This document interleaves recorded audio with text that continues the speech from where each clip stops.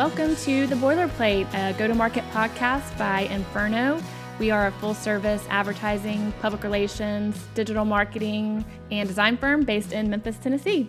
We're going to be discussing the ins and outs of solving the toughest go-to-market challenges using branding, public relations, social media, digital strategies, traditional marketing, and just plain old common sense when it comes to go-to-market. So my name is Beth Wilson, and I'm the PR manager here at Inferno. And I'm Brandon Davis. I'm a senior copywriter here at Inferno. So yeah, like Beth mentioned, what we're here is really just to give you guys some insight into, how a business can market themselves. And you see it all the time with these huge corporations that are constantly hitting people with marketing streams. They have full PR teams. So we just want to help bring a little bit of that insight to whoever wants to hear it. Today, we're going to get started with some intros for Beth and myself. And we are also going to give you guys 5 quick tips for boosting your PR. So stay tuned for that, and I think we've got some really good stuff lined up for you guys today. While we get started, Beth, why don't you just tell us a little bit about yourself? Sure. Well, I'm a born and raised Memphian and 2-time graduate of the University of Memphis. Go Tigers! Received my first degree in journalism with a public relations emphasis. I found PR after a stint on the news editorial track. I've always loved to write, and then briefly with broadcast journalism because I thought being a cheerleader would help me out in that and be a natural fit for me. Not so much. But I took a few business marketing classes and really loved that and found that public relations was a perfect marriage between journalism and marketing. So that stuck, and that's where I got my undergrad degree. I started my career with Varsity Brands. I worked there for a few years as the content editor of the website and assisting with various corporate sponsorship activations, traveling all over the country to just help with different corporate events and sponsorships. And then moved on from there to serve as the marketing manager and develop the marketing department for a company based here in Memphis with operations all over the country. Worked there for about 6.5 years with my primary focus being on digital marketing and public relations. Before I left that company, I had actually made the decision to go back to school and was accepted into the executive MBA program at Memphis. About halfway through that, I started looking around, kind of felt myself, really being drawn and having a desire to enter the agency world. And as luck would have it, I was actually judging a DECA competition. DECA is a high school marketing association. I was judging a competition at Christian Brothers University and ran into an acquaintance. Actually, that was Liza Routh, who worked at Inferno as account executive at the time.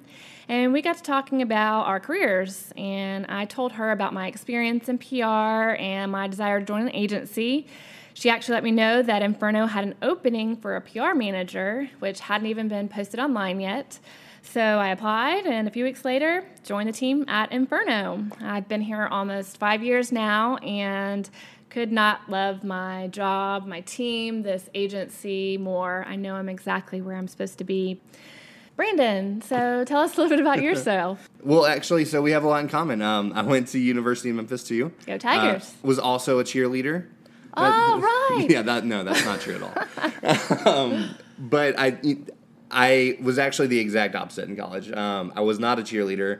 I wasn't sure exactly what I wanted to do, and so I did a little bit of everything in college. I tried psychology for a few years, philosophy, journalism, until finally I settled on an English degree, a writing degree, and wasn't sure what I wanted to do with that. And so at the time I was in college, I went to grad school, I was writing short stories, and I got this opportunity to do an internship at a local ad agency.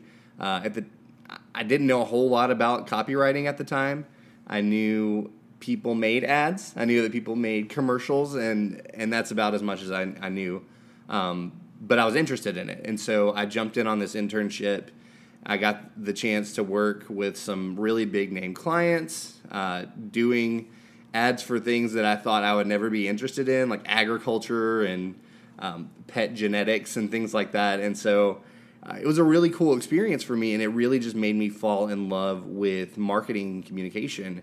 And I know that's a cheesy thing to say, is like, I love marketing and I love talking to people. But one of the things that I really liked about writing was telling stories and just connecting and finding human ways to talk to people, which really, like, at its core, I think, is what marketing is. It's trying to sell products for sure because people are paying for it. But it's really trying to connect people with the things that they care about. So I'm not just trying to sell you, this, for agriculture, this crop yield spray for my own benefit to make money. That's part of it, but it's also actually answering a need. There are farmers out there who want bigger yields, who want to fight these diseases. And so I love that we are providing real solutions. And a lot of the times it's like putting a puzzle together. So anyway, long story short, I ended up in Inferno. I got the chance to work on some of our bigger clients here. And I feel like I've really gotten a chance to explore and grow. And it's made me a better storyteller. I'm really interested in kind of, at Inferno, we do both sides. So we do marketing, which is kind of the paid placement, right? Of create an ad, book a space in a magazine, or buy this much airtime on TV, and then run that ad. And that's a lot of what I deal with day to day. But there also is some crossover with what you guys do on the PR side of things, which is, earning that placement more and building media relationships and getting in touch with people. So just getting to do a little bit of all that and finding different ways to tell stories and connect with people, I think, has been a really cool thing. I love that. I've always loved writing as well. I think that's why I started out in news editorial. But what I loved most and what I still love most about public relations is the fact that we get to be storytellers. We get to be brand ambassadors and telling and sharing our client stories as an extension of their business. And it's such a powerful thing. Storytelling is insanely powerful. And it's a great thing to be able to do that. Yeah, for sure. So kind of jumping into the meat of this today, I talked a little bit about how we do different things, but kind of the same. So, marketing versus PR. We're going to be focusing, I think, for the first several episodes here on public relations in general, what businesses can do to improve their public relations, why it's important. So can you just speak to that a little bit? To, why PR? Why should businesses care about that? And is it important for a mom and pop business who's just starting out? Is it important for a medium-sized business, or is it really just for these, huge corporations? Is Nike the only person that should have a PR team? What's the story there? Yeah, so when people generally, or maybe when they used to think about public relations, it was due to a crisis. They needed to call someone in to help with reputation management. Yeah, your CEO said what? Right, and that happens a lot in this climate, I'll just say. But, public relations is so much more than that. And you alluded to this earlier. Public relations really is earned media placement. And you're seeking out influencers, you're building media relationships, you're building relationships with your clients, current and prospective, and you're looking for ways to connect with the community. And it's not to say that public relations is free. Great PR strategies take hard work, they take time, and they take expertise. Either you'll be doing it, you'll be paying someone else to do it. You also don't have as much control over your message as you would with an advertising strategy or with an advertising campaign. So is that scary, like not having that control? What do you guys do to kind of mitigate that? Yeah, it is a little bit scary because, we can only tell the story as we know it to be, whether it's our story, whether it's our client's story. But it truly comes from having those media relationships that we have and making sure that everything that we put out there, whether it's in a press release, whether it's simply a pitch, an email pitch to media, whether it's a phone call to media, or whether it's owned media, as we say. So we're putting out a story on our blog. We're making sure that we are getting the message out there as it is, truthfully, in our own words, and then we can go back and whatever media outlet, trade publication, whatever that may be, picks it up, they can always go back and find, our original story. So what we really try to do is ensure that everything that we're pushing out there has factual data attributed to it, and that we're providing, whether it's our media contact or whomever, as much information as possible. Now, it's really interesting, when you talk about is it scary, right now I believe the ratio is 5 PR professionals to every 1 journalist. So we have to do our job and do it well. And we also have to be pretty concise in our pitches because they don't have time to read 5,000 pitches with 5,000 words from 5,000 PR professionals. So when we do that, while we do want to include as much information as possible, our pitches need to be really concise, very descriptive, but that's kind of an oxymoron, but descriptive but yet concise. And then we can say, for more information, here's the press release if you want it, or click here for the full story, so that they have as much information or access to as much information as possible. And we always try to set up interviews so that they can talk to the specific source on whatever the story may be. So we're just doing as much as we can to make the media's job easier while ensuring that we are being good stewards of our clients' brands. That's the ultimate goal. Yeah. So what is that? You mentioned that pitch process, and you talked a little bit about how journalists, filter that out. Can you walk us through that process a little bit? So when it comes to public relations, when you're trying to get that story out there, how? What do you guys do to do that? Sure. Well, it comes to first having a solid relationship with our client to ensure that we know the story well. I mentioned earlier being an extension of our client's business, so we almost have to be the expert as well in their industry and their company, and making sure that whatever we pitch is factual and it represents the brand well. So we'll create it actually depends on what the story is. Does this need to be a press release? Does this warrant a press release? Does it warrant simply a pitch? But that question is answered based on who we're pitching to. So there's one outlet here in town who, if you send them a press release, they're going to disregard it. So we're very strategic in making sure that we just give them a few bullet points. Here's the main topic, here's the story, here's some data, here's some factual evidence to back it up, here's a link to more information, and then they run with it. We can hook you up with so-and-so CEO or the director of operations if you need more information. Happy to do that. So it just really depends on who the client is and what the actual story is. That's going to dictate how we pitch. But essentially it goes back to making sure that we know the story, that we can speak to it on behalf of our clients. We pitch according to whoever our media outlet is, and then we're always available to follow up. So, I like to think of PR as it's the industry that never sleeps. So we've got to make sure that we're always on and we're always ready to, facilitate or coordinate an interview and be available as an extension of our client's business. Yeah. So you are pretty much available all the time, right? It's a 24/7 business. If you're not, there is some balance for sure, but if, it's a hard industry, and if that's not something that's not for everyone, but it's definitely fulfilling and rewarding all the time. So. Well, I think, earlier you mentioned how people initially, when they think about PR, they're thinking about spin teams and manipulating people. And I think that's, for advertising as well, but we'll keep talking about public relations. I think there's this perception of there's this big group of people out there ready to deceive you, and they're helping these companies twist and spin.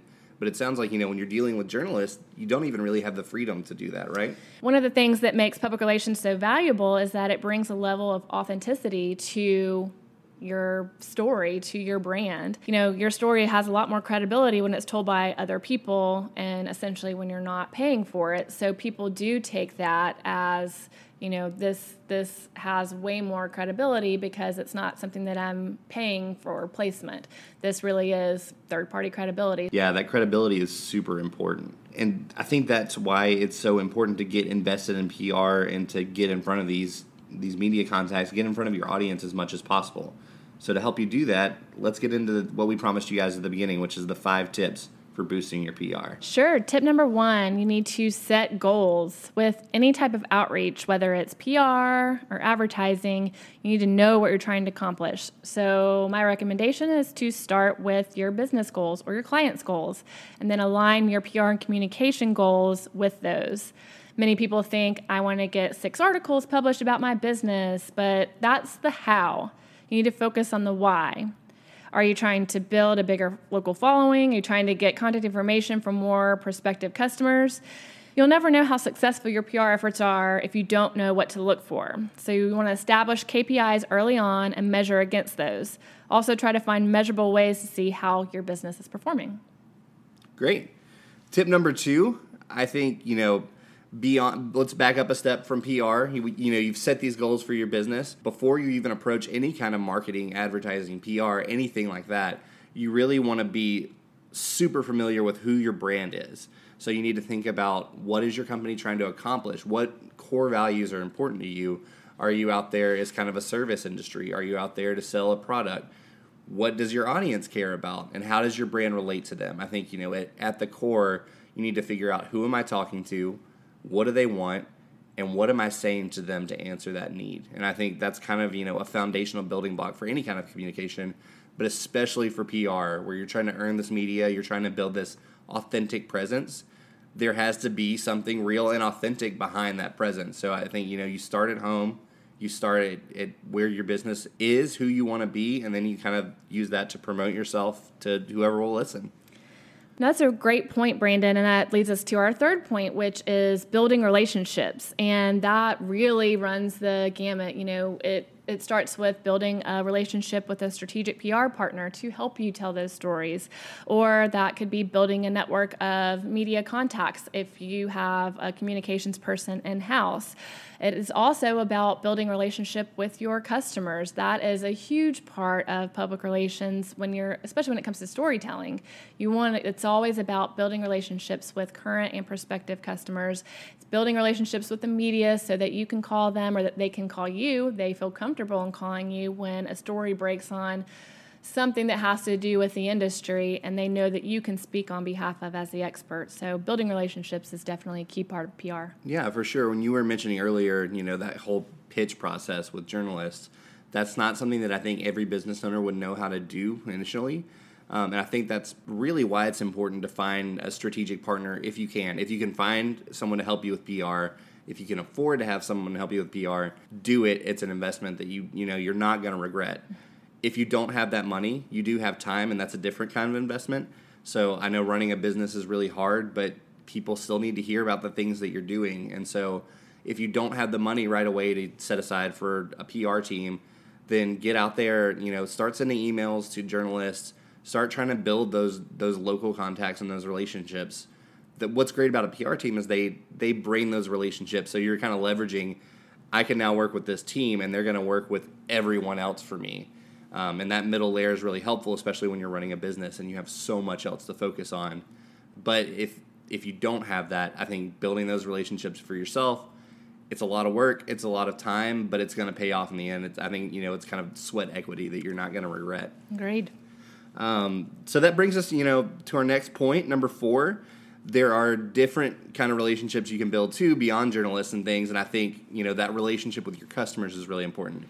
So for point number 4, invest in social media. You just got to be there. That's something that people talk about all the time now is, are you on Facebook? Are you on Twitter, LinkedIn? Or, if you're not older, are you on Snapchat? Are you on WhatsApp? Whatever it is, you need to be doing something to kind of connect with your customers where they are. And I don't think that's just a trendy thing. I don't think social media is going away. And that could be a whole podcast episode to itself. There's so much to say about social media. But really, going back to what we talked about earlier, knowing your brand, setting goals for yourself. I think that's every bit as important with social media because you're going to need those goals. How many followers are we aiming for? How are we going to get this next promotion off the ground? Things like that. And you can't do that without a plan. You can't do it without really knowing your brand and knowing your audience because this is where the rubber meets the road.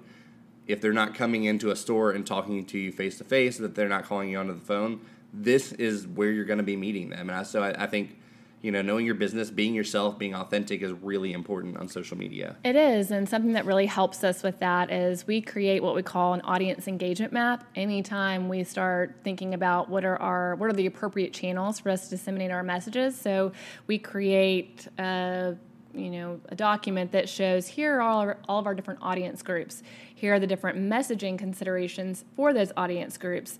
And then that third layer would be, here are the channels that are appropriate to disseminate that message to this audience. And then that tells us, okay, we should be on LinkedIn because we're dealing with a strictly B2B professional type audience, or we're dealing with a younger demographic and our product is quite visual, so we should be on Instagram.